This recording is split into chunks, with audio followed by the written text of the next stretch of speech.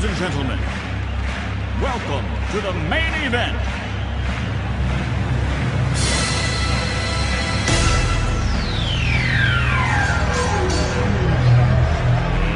Let's get ready to rumble!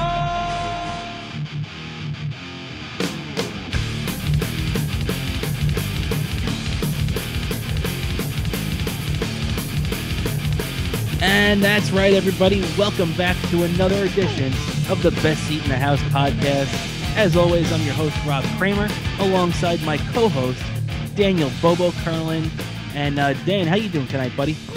I'm doing good. After a rough stretch, it's freaking getting scary. I mean, it's freaking getting nervous. I mean, you've seen me post that meme. I can't keep coming. I'm a Mets fan. This whole month of September is going to describe that. I mean, thank God we won the first game of the doubleheader. As I'm looking now, we're up 7-0. We're up 7-0 in the first game. In the bottom of the fourth. But yeah, exactly. So they won that first game 5-1. They're up 7-0 in this game right now. After a couple of shaky days, things are back to normal, right?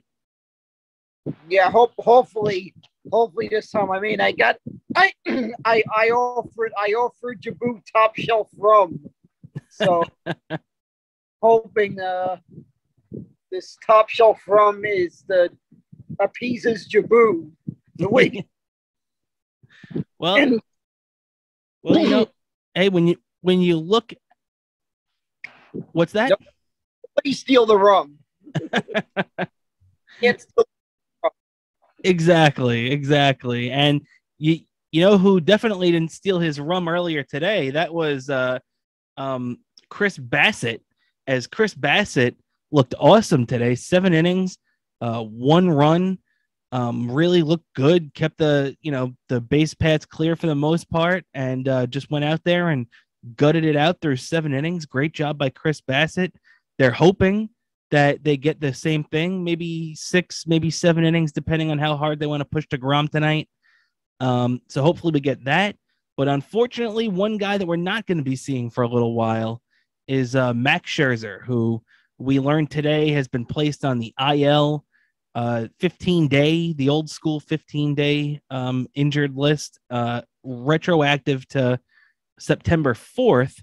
So the next possible time we have to see him is on September 19th.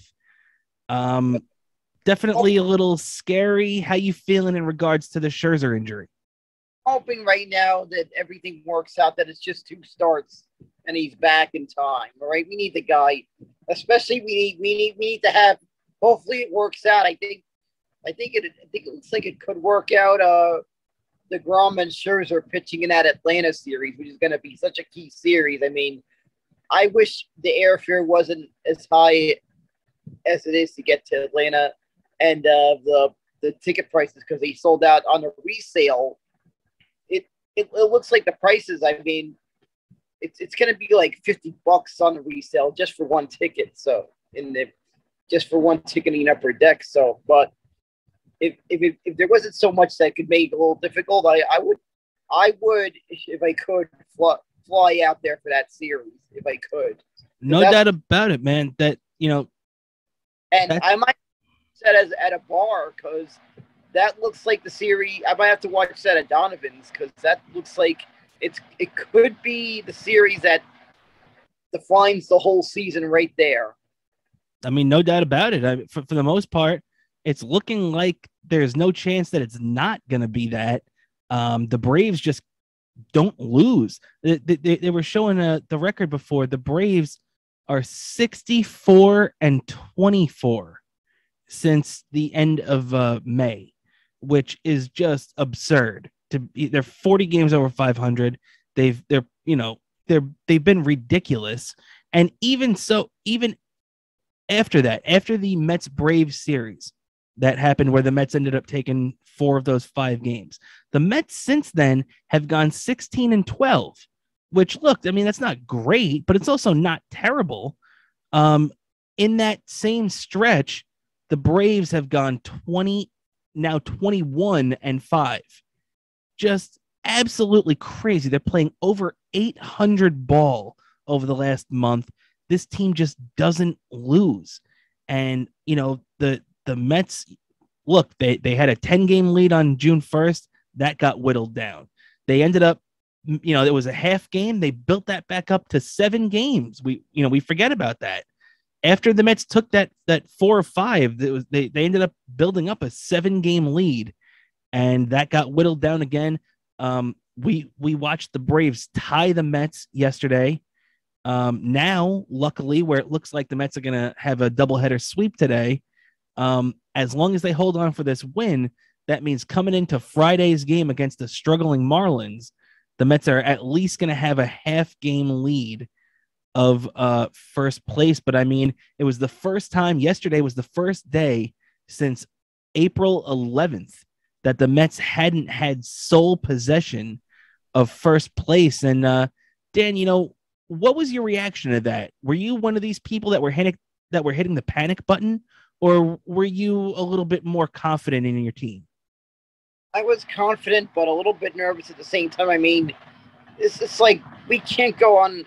It's like they always go on these long winning streaks, and we can never gain anything on these long winning streaks. Hopefully, we get a long winning streak ourselves because we need it. And also, I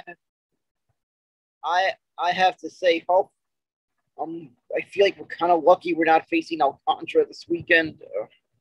Yeah, luckily Alcantara will be pitching tomorrow against the Phillies before the Mets get into town. So definitely big break for the Mets. And, the way the schedule did break down too really worked out in the Mets' favor, because the Mets really missed Alcantara by just a day the last 2 times they played the Marlins. So let's hope the baseball gods stay on our side, because, Alcantara probably still is, if he's not leading, he's in the top 3 candidates for the Cy Young Award right now. And, but fan in Florida, your way out to the stands and be loud and be proud.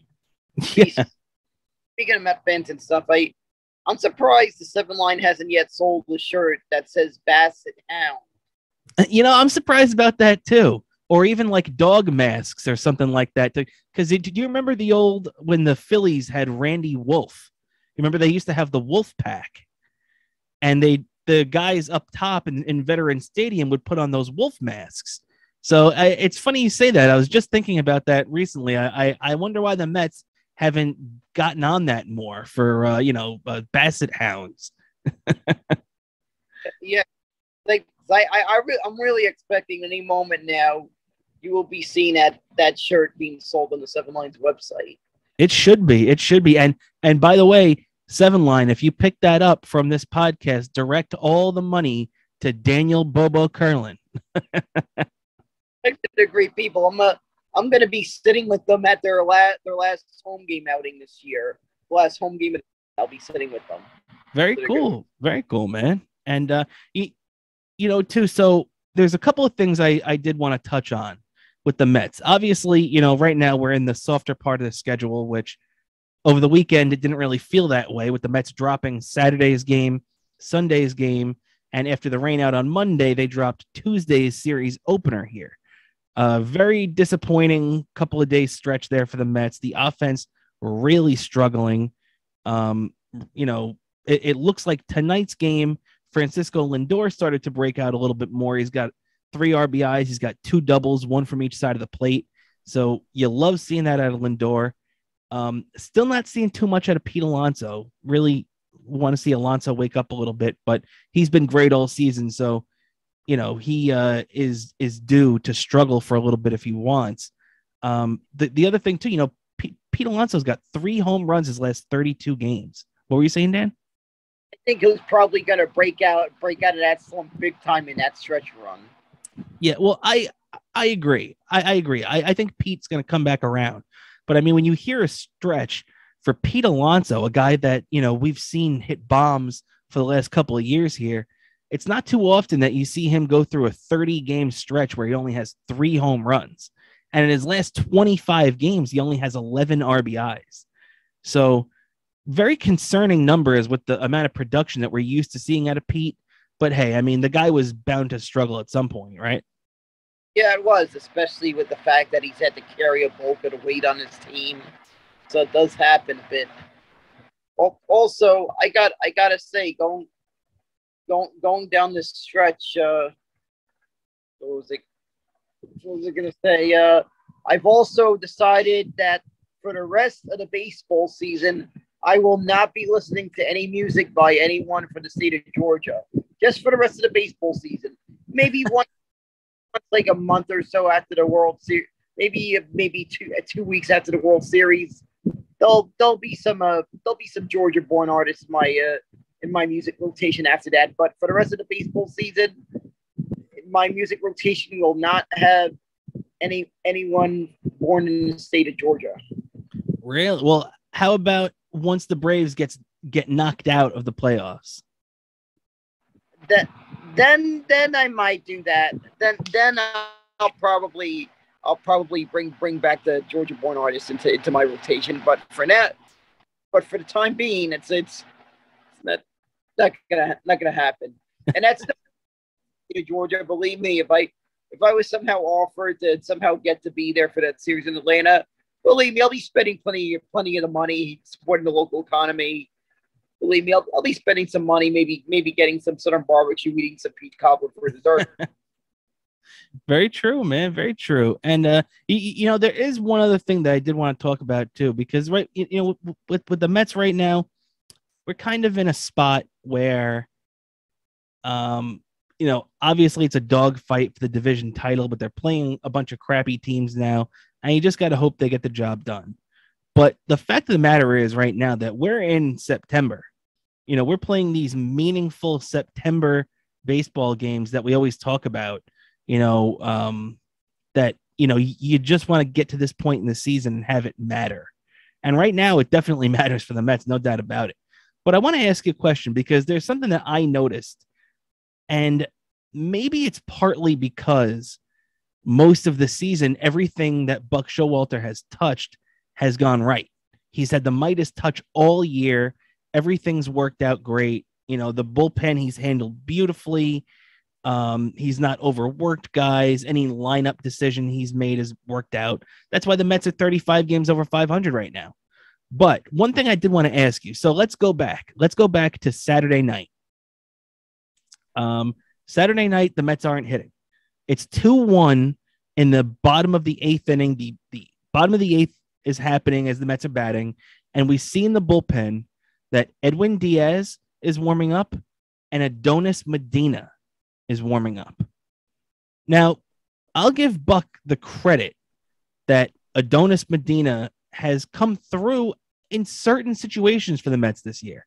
He actually has. And a bunch of these situations where these no-name guys Buck pulls out because he has no other options. It's been crazy this year how often that's worked out.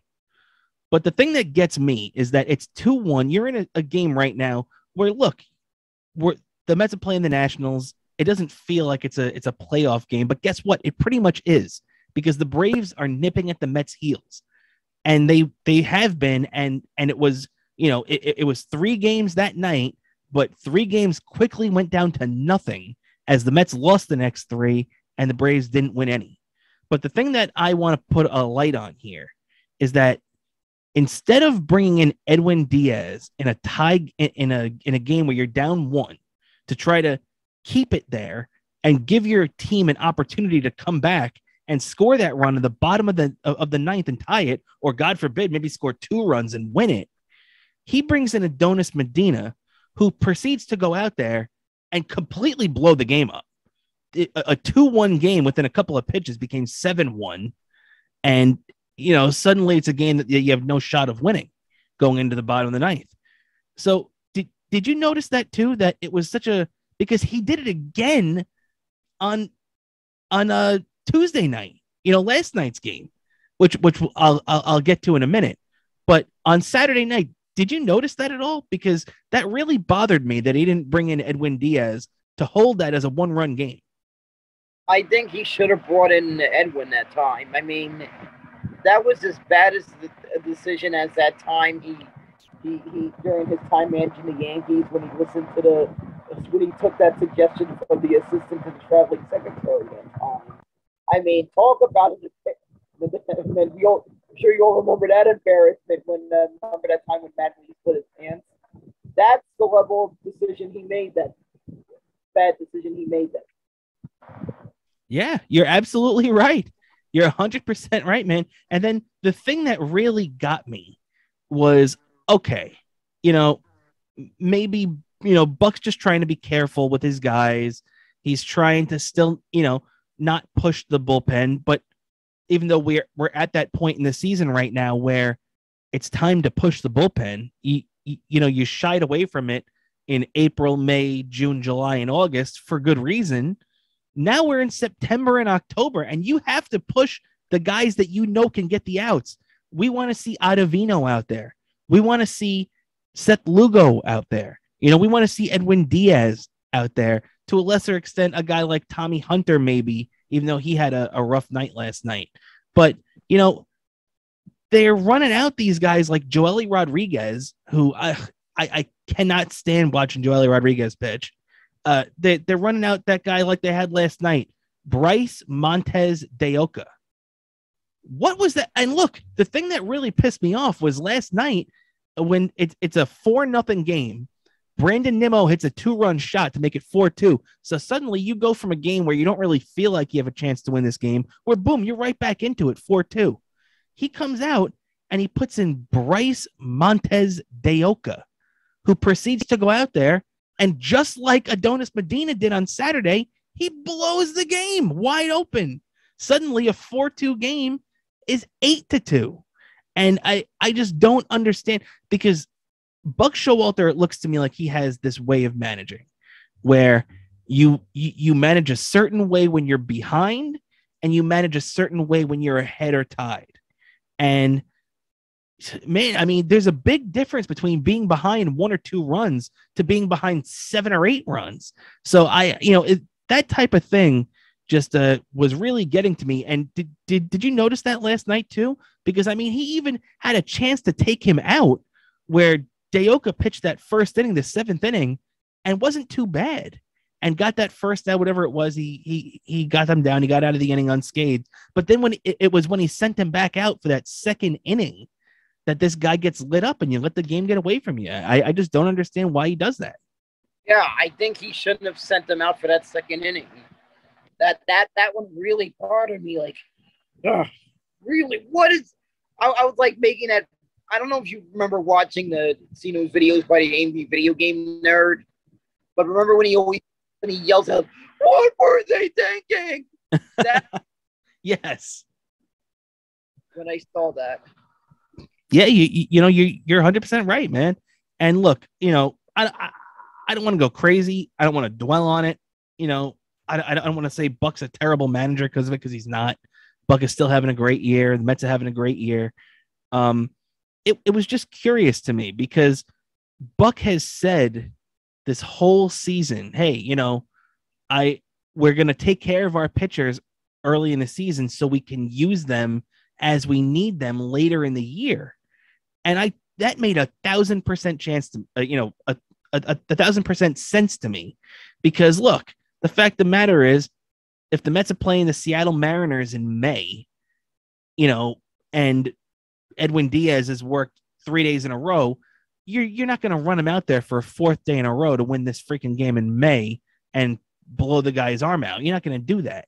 But when you come to a situation in, September now, and I know Buck even said he doesn't want to use guys in both ends of a doubleheader, and luckily that didn't end up being the case today because Seth Lugo threw 2 shutout innings to end game 1 today.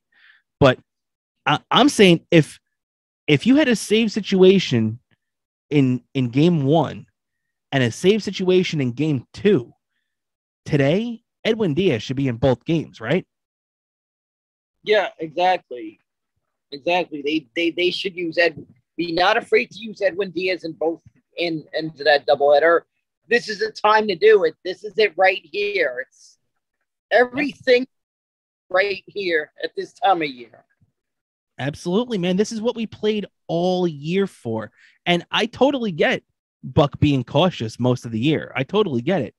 but it's picking your spots. And I felt in those two spots over the last week that Buck did make a couple of errors there. But you know what?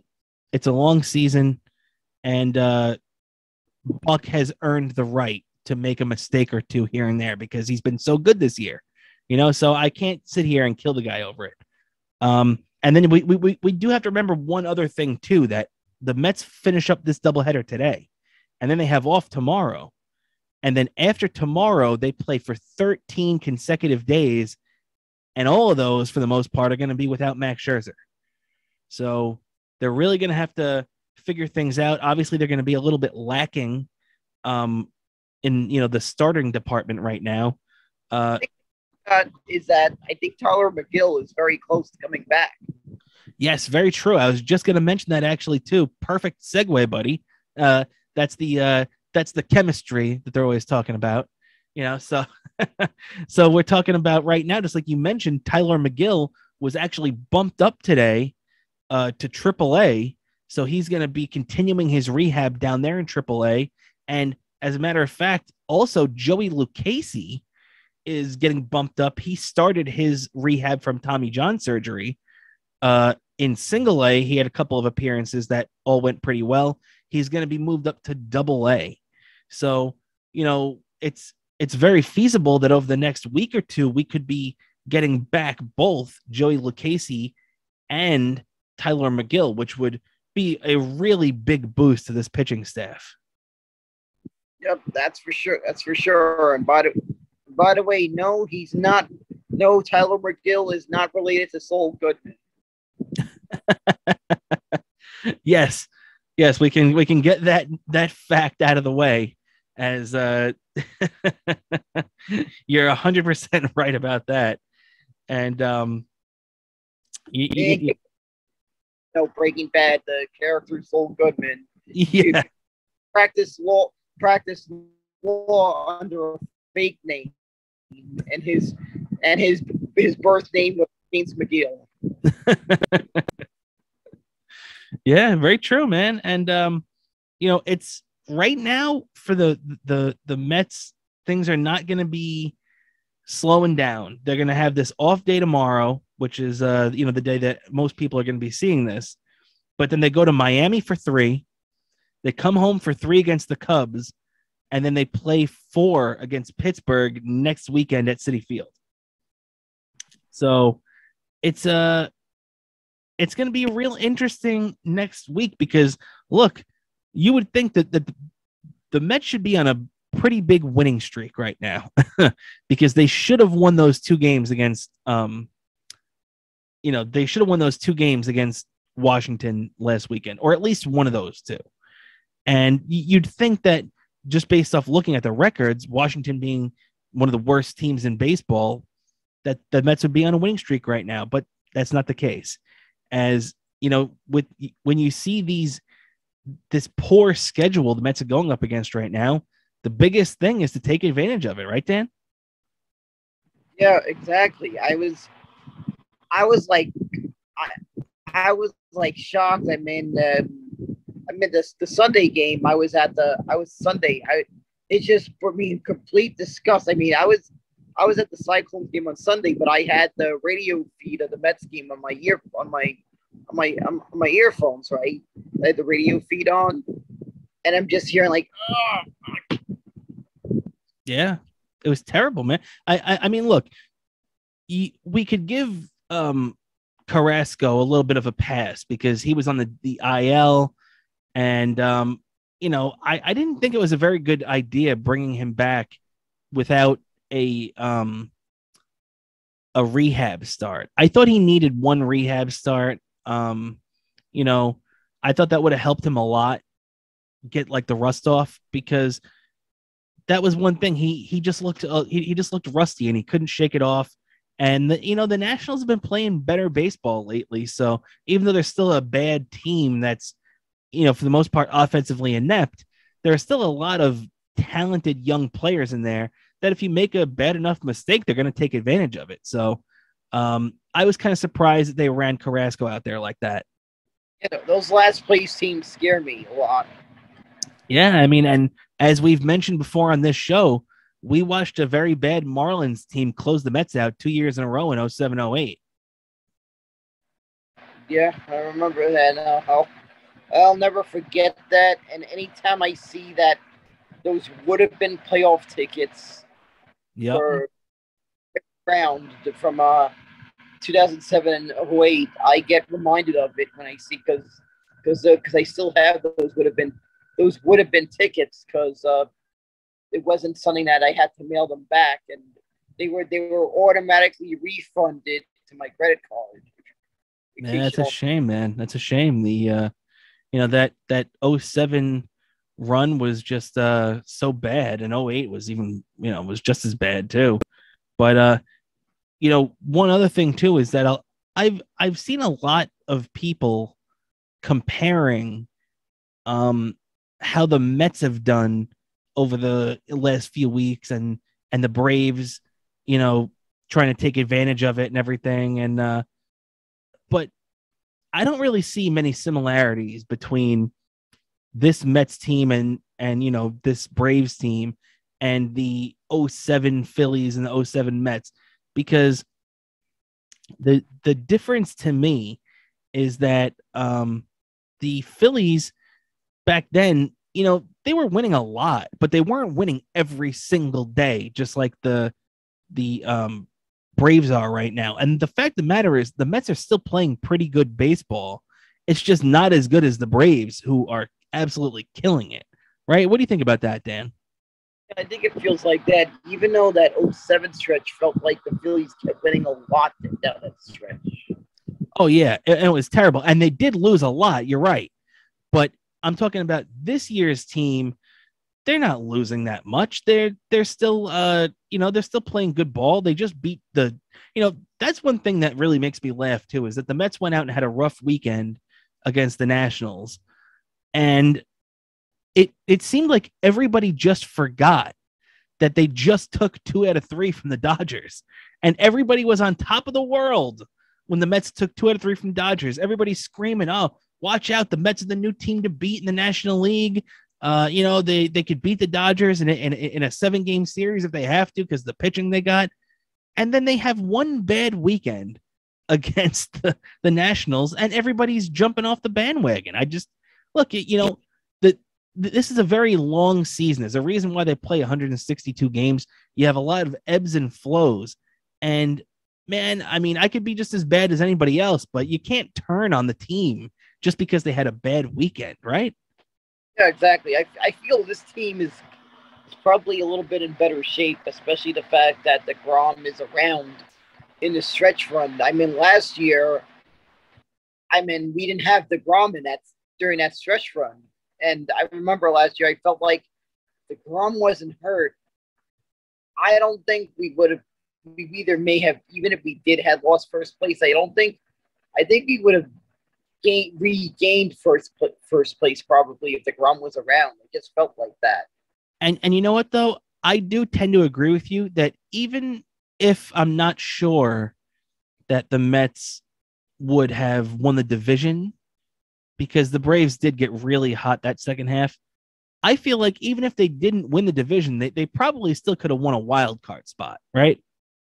Yeah, they probably would have won a wild card spot, and I think the playoffs might have played out a little bit different last year.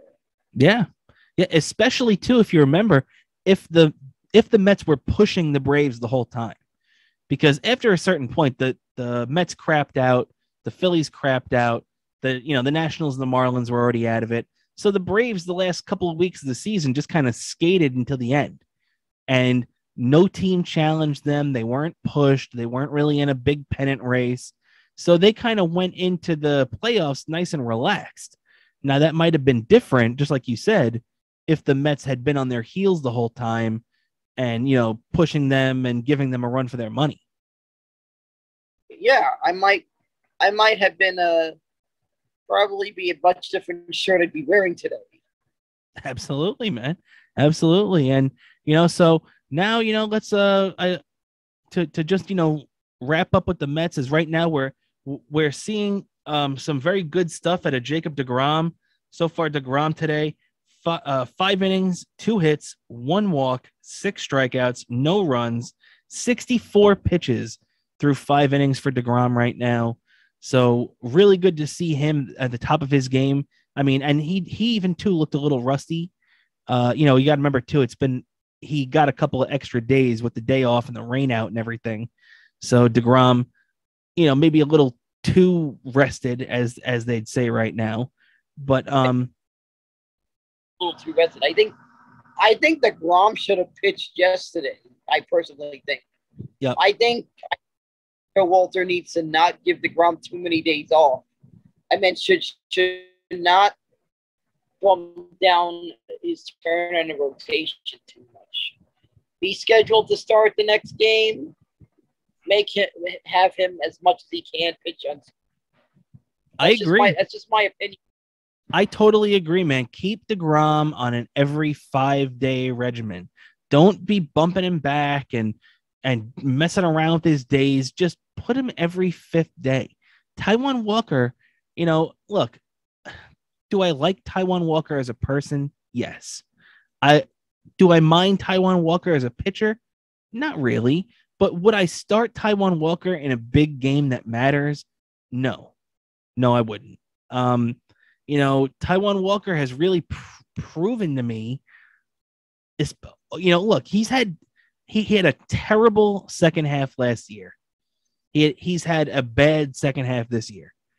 And look, the only good start the guy's had where you would say it's measured as a quality start is the start that he had against the Reds in the beginning of October at Citi Field.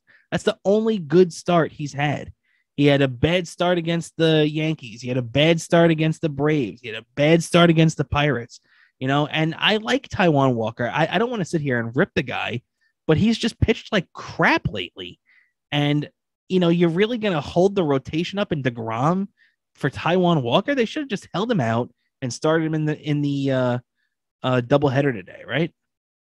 Yeah, exactly. This is a badly needed win, and they missed the boat on it yesterday, I felt. Yeah, and having DeGrom start that opener game and getting that win, that's a good way just to put your foot on a bad team's throat, where the Pirates are a crappy team. All the Mets did was, especially with Taijuan Walker, look, if it's nothing and DeGrom's dominating in the 5th inning, and then, by the time the 6th or the 7th comes around and Brandon Nimmo hits that 2-run shot, so a 2-0 lead could feel insurmountable. But instead, that 2-run home run didn't even matter because Taijuan Walker had already given up 4 runs. It was just very disappointing. I can't kill Buck for that either because he wants to keep Taijuan Walker on a regular schedule too. But to me, Taijuan Walker, if the Mets were starting, let me ask you this question, Dan. If the Mets were starting a playoff series tomorrow against a really good team like the Braves, if you are the manager, are you starting Taijuan? So let's just say that the way the series breaks down is that you can have 4 starting pitchers. So obviously you have DeGrom, you have Scherzer, and you have Bassett as the top 3. If you're going to start a 4th guy and it's your choice right now, who is that 4th guy?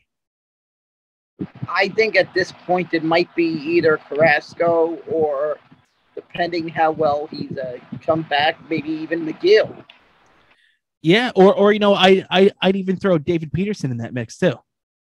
Yeah, exactly. Even I think you really hit the nail on the head though with the first guy, with Carlos Carrasco, because especially as long as, like you said, if he's healthy and they get him back to normal and he has a couple of good starts going into the playoffs, or at least he's pitching pretty well for the most part. To me, there's no doubt in my mind I'm starting Carlos Carrasco in that 4th game. And sure, I'll have David Peterson ready to pitch, long relief if needed.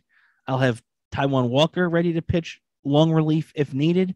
But I'm going out there and I'm starting Carlos Carrasco because I feel like compared to all the other guys, he gives me the best chance to win. Yeah, exactly. All right. And now that we got the Mets out of the way, As always, take care of that early. We're going to transition right into Yep, actually, this one I'm calling it the all mugshot team. the all mugshot team. Okay. Oh, yeah, like the all Madden team. You're right. You're right. That one would work better for football. And Yeah. John Madden. Exactly. So, all right. What we'll do here is then I'll give you the position, and then you tell me who your pick is. Okay. All right. All right, then. So we'll start off, of course, with the quarterback. Who do you have as the quarterback of your all mugshot team? This one's Michael Vick. For quarterback. I mean, the guy was explosive during his time at quarterback. And bear in mind, some of these players I kind of had to look. It's going to be it would take up too much time to discuss all these little things about them. But I had to look up some stuff to find to get this whole all mugshot team together. Very true. Very true. And we all know the the story with Michael Vick. How he burst onto the scene with the Atlanta Falcons right out of Virginia Tech. And then, unfortunately for him and a bunch of dogs, Michael Vick decided to get involved in a dog fighting ring and did some time in jail for that, and was never really the same again. But yeah, so that was a definite slam dunk pick right there for Michael Vick at quarterback. And our first one, I mean, this one's obvious at running back. I mean, O.J. Simpson. I mean, the guy supposedly in the 70s was like the guy was like breaking records up like crazy in the 70s. And of course, we don't need to go through the whole story of O.J. Simpson. I mean, and anyone who like me who's lived through that, remember, like, was alive in 1994 or in 95 remembers how much of an attention what happened. All that of attention. Course. We had the whole incident with him being chased with the Cato and the white Bronco, and happening, as we've discussed before, during the Knicks Rockets NBA Finals game. Very, very highly publicized. So the first two positions that we got out of the way, and obviously we're going to finish up with running back here in a second, are two guys that we know very well, that have been in the headlines. But for your second running back, Dan, who do you have at this position? These ones we're going to kind of go through quick, most of them, but we got Cedric Benson at running back, and of course fullback we've got Jamal Lewis. Wide receiver, this one I never realized, Michael Irvin. Oh, you never heard about Michael Irvin getting arrested? He had a lot of trouble with the law in the 90s. Yep, I know this guy had a lot, but this guy was like part of the like. This one is like, I see like every Cowboys fan brags about that. every bandwagoner is like, I feel like the Cowboys fans sometimes get a little bit almost like football's equivalent of the Yankee fans that brag about how much they won. Mm-hmm. I mean, another one's obvious. Plaxico Burress. We all remember that literally shot himself in the foot. We all remember that one, and of course get arrested for illegal gun possession. Yeah, he shot himself, and really derailed that Giants season, because the Giants still ended up going 12-4 that year in 2008 after they beat the Patriots. But the Giants were one of the best teams in football that year, and really bad job by Burress. Killing him. I felt him being out really played a factor in how that season ended.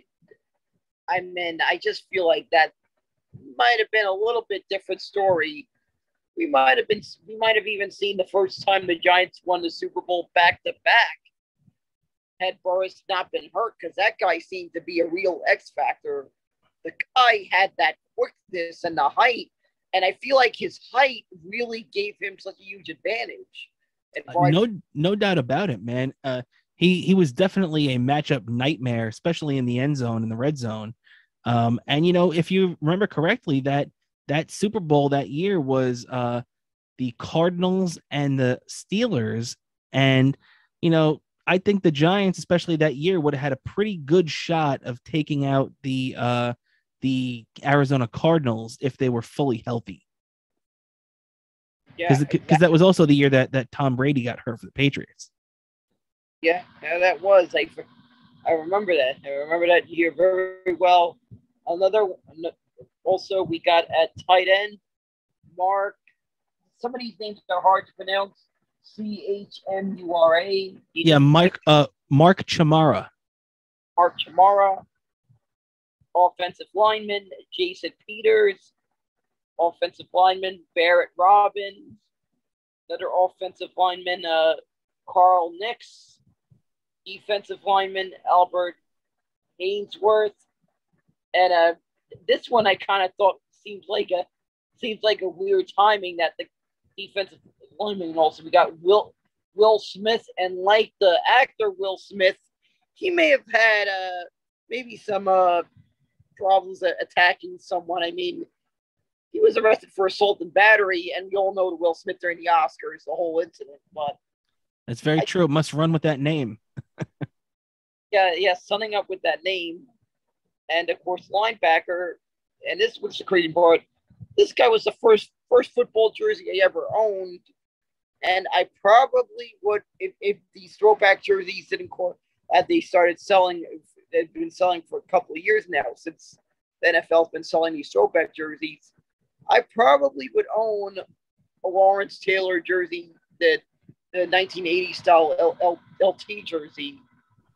This guy was like, he was the shit when I first got introduced to the New York Giants. Absolutely, man. I remember him being involved at WrestleMania too. 1 year, and he was one of the biggest names in football and sports in general. Yeah, and by the way, LT, we'd love to have you on Best Seat in the House. By the way, you have an open invitation, LT. So another one that Jimmy. Well, this one's another one of Ray Lewis, of course. Yeah, everybody knows the Ray Lewis story and the murder story with him and the white suit and all that stuff. So definitely a good candidate for a mugshot right there. With linebacker, we got John Mosley, and cornerback, we got Samari Roll, and another cornerback, Adam Pac-Man Jones. Free safety, Eugene Robinson. Kicker, got Sebastian Jankowski. Sebastian Jankowski, yeah, the former Oakland Raider. I don't know how to pronounce this one. Sauerbrunn. Yeah, Todd Sauerbrunn. Sauerbrunn. And there we got it. The all mugshot team. That is your 2022 Best Seat in the House podcast, all mugshot team, as presented by the great Daniel Bobo Curlin. Terrific job on that, Dan. As we know it's definitely no secret that the NFL has had a problem with a bunch of their players getting arrested, and over the years, hey, that's quite a handful of players right there that you pulled up. Yeah, that's right. Even some people whose names might be shown up in people's autograph memorabilia collections as well. Very true. Very true. And, while we're talking about football, I do want to touch on it real quick because, honestly, there really hasn't been anything too much that happened. We're going to be starting tomorrow. The first game of the NFL season is for us tomorrow, but for anybody watching this and the day it comes out, it'll be tonight. The NFL comes back. Big first game tomorrow night. We got the Rams and the Buffalo Bills, the defending Super Bowl champion Rams against a very good Bills team. Before we even touch in the Jets and the Giants real quick, how you feeling about that first game, Dan? Who are you looking at to come out on top? About this game, for one thing, hope all of you in the Los Angeles area with all the power outages you're going through because of the hot weather has been causing a lot of power outages. Hope you got enough fuel in your generators for that game, because if any of you are doing the same thing that Anthony does when he wants to watch things, hopefully you've got a big enough generator for a football game to watch a football game. Yeah, and the way California is going, they're going to need a bigger generator because and that's if they even let them run them, because they're not even letting them charge their cars. Man, believe me, I used to live in California. I'm very happy that it's no longer the case. Power outages a lot there yourself.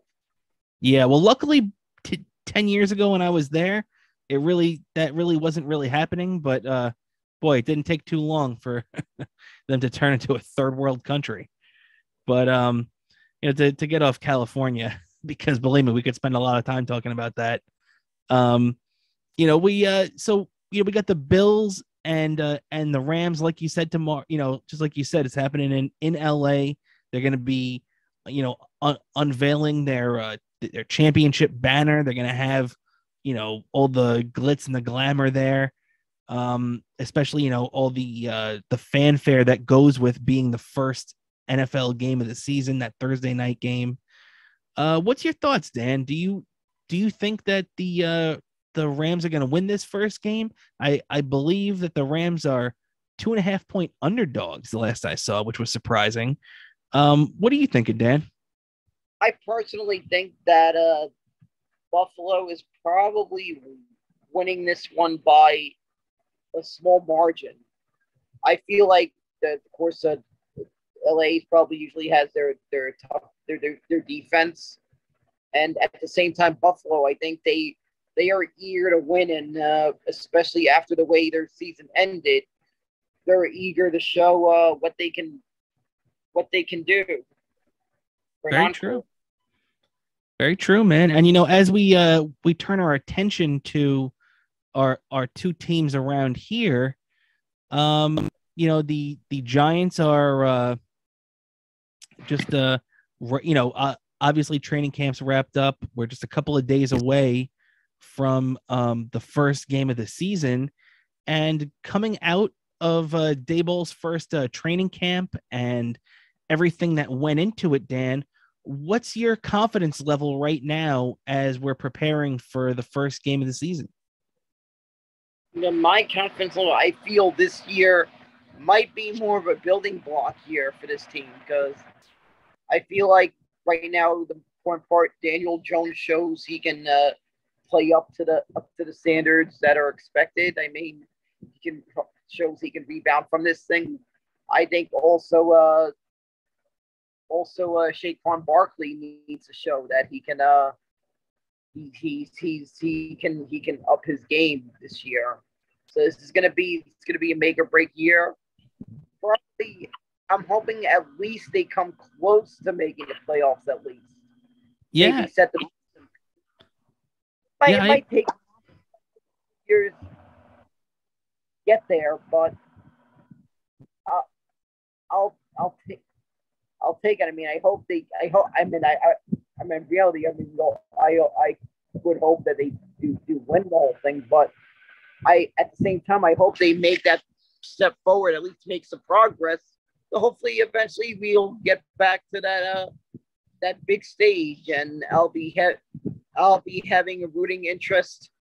I'll be at a Super Bowl party where I'm more glued to the TV than really referring. Where you're more glued to the TV than checking out the food, right? Exactly. It's a different experience when the Giants have been in the Super Bowl. I'm kind of glued to the TV. Maybe I'm going to the bathroom every commercial. Maybe during a halftime show, especially if it's an act I'm not really so interested in. I probably would have been interested in seeing Madonna during the 80s, but present day Madonna during the time of Super Bowl 46, she wasn't any of her hits from back in the day. Didn't really enthusiasm me because of what I expected the set list was going to be for that halftime show. Mm-hmm. So I did go to the bathroom during a halftime show. I did go to the bathroom during the halftime show. I'll admit that. Oh, very cool. And hey, at least you've had the experience of seeing the Giants in the Super Bowl, because I still have not seen my team in a Super Bowl. And I'm just holding out hope that eventually one day I will. And, for your Giants right now, the trek to getting back to the Super Bowl starts on Sunday, 4:05 at Tennessee. Tennessee's a tough game. If we're going to look at the early portion of the Giants schedule, it's against Tennessee, then Carolina, their home opener. That's a game that the Giants should, be in and contend to be in. They're playing Dallas after that. What's that, Dan? I gotta say, hopefully that game against Carolina. Hopefully, I got a good bragging right off of a good friend of mine who somehow, he's a New Yorker and it's a fellow Met fan, good friend of mine himself. Somehow, ever since he's lived in the Carolinas, has been a Panthers fan. Panthers, wow, that's surprising. Yeah, believe me, I'm surprised how I became a Panthers fan and how I became a fan of the Carolina Hurricanes. But anyway, hopefully I got that bragging right during week 2. All right, as much as I love my friend Jack. Hopefully I get bragging right. I mean, also since he's a truck driver, I got to give a shout out to the truck drivers of America. God bless. These guys are hard work, everyday heroes. That's delivered just about everything in your house has been delivered by these trucks, by these guys who spend a lot of time away from their friends and family on the road. Very true. Very true. And you definitely, we definitely got to give the love to the truckers. We love the truckers here on Best Seat in the House, as we've given this shout out before in the past. Speaking of that, one of these days, I'm what that might. I would love to do that one of these days. Maybe hitch a ride with one of my truck driver friends, from other, and maybe take a trip to that state, whatever state he went to, let's say, and just see what it's like traveling from one state to another on a truck like that. I'm kind of intrigued to see what that's like one day. Very true. That'd be awesome, man. That'd be awesome. Maybe we could work that out. Your buddy, who's a Carolina fan, maybe you can make a bet with him that if the Giants win, he has to take you on a trip somewhere. Yeah. Hopefully it's somewhere good. I usually never know where he's going because he's all over the place. I mean, I always joke around when I talk to him on the phone. I'm saying like, where you happen to be headed out today? All over the place. They go all over the place. No doubt about it, man. Definitely all over the place. And sometimes in Christmas parties and stuff, he sends me these scratchers from various states. Scratch-off tickets from various states. Very cool. And also to keep rolling here with the NFL too, we mentioned the Giants. Dan, what'd you think about the news that came down earlier today, actually, that the Jets had named Joe Flacco as the Week 1 starter? I didn't think there was much of a surprise to it. Did you? That was not much of a surprise. I mean, Jet fans, it's either going to go really well or really south. I mean, I could imagine Jet fans are nervous about that. Those first couple of weeks, depending how long Zach Wilson's out. I mean, if you remember last week, I called back to that Curb Your Enthusiasm episode. Yeah. Yes, I remember. Yeah, and it's true. It's true, man. The thing with the Jets too is that they didn't really have much of a choice. Where it's okay, we knew that Zach Wilson wasn't going to be ready for the first week. There's no reason to rush the kid. We even said it on here on the show weeks ago that don't rush him. If as long as he's back, and looking that he could be productive by whatever, week 3, week 4, the beginning of October, there shouldn't be any rush. These first 4 games the Jets are playing are going to be really, really tough as they play all 4 members of the AFC North to kick this season off. So it's going to be Flacco playing against his former team. the Ravens on opening week in MetLife. Then after that, the Jets are going to be playing Cleveland. Obviously, the Deshaun Watson-less Cleveland Browns. After that, they're taking on Cincinnati and then finishing up that 4-game stretch with Pittsburgh in Pittsburgh, where the Jets never fare well. So, they're just going to have to. I think it's a break too, because even though I like Zach Wilson and their future is obviously in Zach Wilson's hands, I think that the matchup and the experience level works out in the Jets' favor that Zach Wilson missed a tough game like the Ravens defense, right? Yeah, he probably may have caught a break. Also, I have to say regarding the Giants, I'm looking at the schedule, and we're playing. The Giants are playing on Thanksgiving this year, so I'm hoping we're still, at least we're still in contention. That I want to at least have that game be relevant while I'm in front of my TV eating my Thanksgiving dinner in front of the TV. That time, I'll probably have to set up one of those little tables in the living room to. Knowing how like late in the afternoon or sometimes around like 7, sometimes knowing because of how long it takes to like cook all that stuff for Thanksgiving, it's probably going to be around game time. I'll be eating. So yeah, I mean, as Jets and Giants fans, with all the crap that we watched over the last couple of years, the only thing we really have to ask for is that just, hey, by Thanksgiving time, and as you know, the Jets aren't playing on Thanksgiving this year, but the Giants are. Just be relevant for both of our teams. Just be relevant. Be around 500 at least. Be in playoff contention, because, man, we can't have it be, Halloween again this year, and the Jets and the Giants are completely irrelevant by that point. We cannot have that again. Yeah, exactly. I don't want to go through that again. I want to have something that makes the winter go by a little faster. Exactly. And you know what? If you're watching this show too, don't forget to stick around, because we're going to be finishing up today's show with our much anticipated Stump the Bow segment with the big Stump the Bow question. But before we move on to that, though, I do want to talk about the Yankees real quick, because, boy, it's been a rough go for the Yankees. I mean, the one constant that keeps happening for them is Aaron Judge hitting home runs. The guy is an absolute monster and has 55 home runs now. The Yankees just won by the skin of their teeth this afternoon. They put up 2 runs in the bottom of the 9th to take the day cap of the doubleheader 5-4. They're currently trailing 1-0 right now.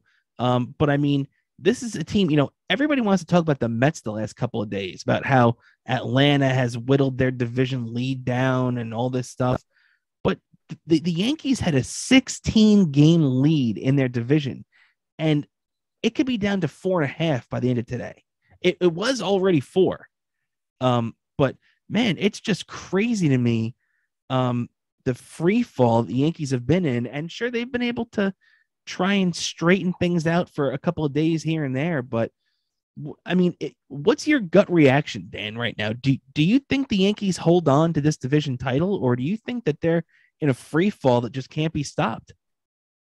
Well, part of me kind of wanted to say to some of my fellow Yankee fan friends, I said, yeah, now you kind of know what it's like with us Mets fans those 2 years. But then at the same time, I'm thinking, like, I don't know the kind of word is them panicking, because I know most of them, at least some of the ones my age, have gotten to see that. The Yankee fans my age, they've gotten to see that whole dynasty. But I know there are some younger Yankee fans that may have not gotten to know that dynasty. But I have to say, they got to be nervous. They probably have to be nervous at this time. They got to be nervous, and it's gonna. I have a feeling if the Yankees don't make the playoffs, that Brian Cashman would probably be fired. I just have. Well, either way, either way, they're going to make the playoffs because they're still far ahead enough in the wild card and all that stuff that they'd still make the playoffs. But, well, let me ask you this question. Do you think, because obviously what you were going to say is that if the Yankees don't make the playoffs, Brian Cashman should be fired, which I don't disagree with. I think you're right about that. But let me ask you this. If the Yankees blow the division, but still hold on to the wild card and make the playoffs, who knows what can happen from there. But do you think that the Yankees should keep Brian Cashman as long as they make the playoffs? Or do you think that this whole thing has just been too ugly and they should just get rid of him and start over? Might be depending on how that first round goes. That even if they have to play as a wild card, but it might depend on that. And I never expected that we could see it actually happen unexpectedly. Brian Cashman be fired, which seems shocking. How I'm surprised the Yankees kept the GM that long. Because I mean, we all remember that running gag from that Seinfeld episode. Yeah. Surprising that we've kept the GM. I got to give props to him for sticking around that many years because we don't normally see GM stick around that many years. That's very true. I mean, especially with the Yankees, like you said, because sometimes they could, and even at different times during George's reign, it seems like they could be going through executives and managers and all this shit like they're going through water. So, yeah, I definitely agree with you. Very interesting stuff with the Yankees now. And hey, it's not getting any easier because after they get done with this series against the Twins, where it's been a little up and down for them, then they got to play Tampa Bay for one more big series where Tampa Bay did a lot of damage to the Yankees last week. So, the Yankees are going to be, hopefully for them, getting Nestor Cortez back relatively soon. You just got to hope that you can ride a guy like, Garrett Cole and see if he can be that $300 man for you, $300 million man for you, because that's what he is. The Yankees have their future securely invested in guys like him. And, the one last thing before we turn the page on the Yankees, though, Dan, Aaron Judge, we mentioned earlier, 55 home runs. He's right now on pace for, I believe, 66 home runs. 61 is the Yankees number. 73 obviously is the number for Bonds, but that's just fucking ridiculous. He's not going to get to 73. What do you think? Do you think he has a shot? Well, I mean, he definitely has a shot, but do you think he's going to beat that Roger Maris 61 number for the Yankees? I think there's a 50-50 chance that happens, and I'm sure it's already cha-ching during the offseason for him, but he breaks that record. If he breaks that record, if he passes that 61 mark, maybe add a couple of more cha-chings to that. Very well said. Very well said. You're right about that, buddy. And hey, with that, we're coming down to the final stretch here of the Best Seat in the House podcast. And we've got one more thing that we want to get to. We have a special little game here we're going to be playing. We're going to be playing this every week now. So if you want to play this game, it's called #StumpTheBeau. And what we're going to be doing here is just every week we're going to give a trivia question to my co-host, Daniel Bobo Curlin. And it's just going to be any kind of sports trivia. This week we're starting off with baseball, but it could be any sport that you want. For the most part, tennis, whatever stuff like that. It's gonna be a big sport, at least one of the main four. And so if you want, please find us on Twitter at @BSith_podcast and hashtag any of your tweet with #StumpTheBeau and just send us any question that you want. Obviously include the answer, or at least give us the ability to look up the answer ourselves. And I will direct everything else, and we will play this game, and my co-host Daniel Bobo Curlin will be under the microscope when we play Stump the Beau. And that's what we're starting off this time. Dan, you ready to go? Ready to go. All right. We're going to be starting off hashtag Stump the Bo with a question from one of our loyal listeners on Twitter. Joshua over here. He did, let me see it right here. Okay.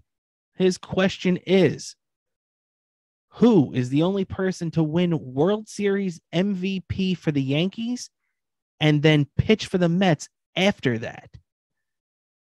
Dan, give yourself a second to soak that question in. I'll repeat it in a second. Who is the only man to win World Series MVP for the New York Yankees and then play for the Mets after that?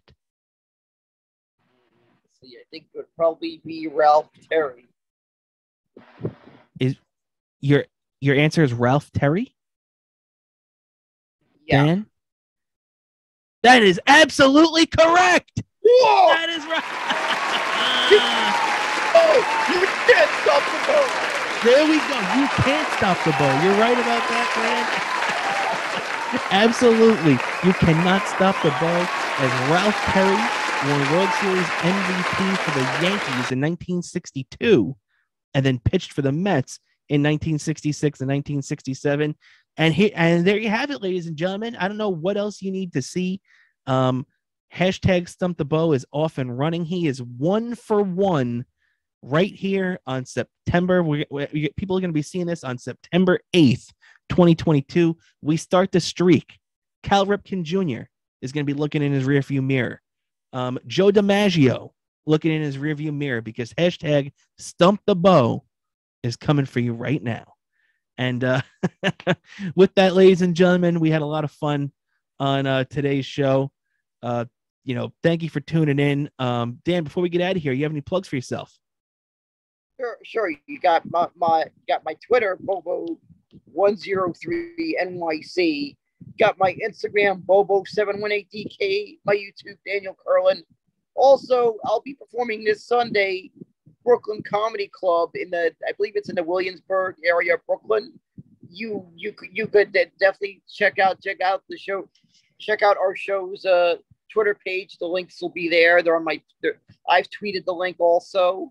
It's at Brooklyn Comedy Club's in the Williamsburg area of Brooklyn around early evening on a Sunday, September 11th. Definitely come by, see me before. I'll be part of it. I'm on the bill for a stand-up show. Been working on the material for it.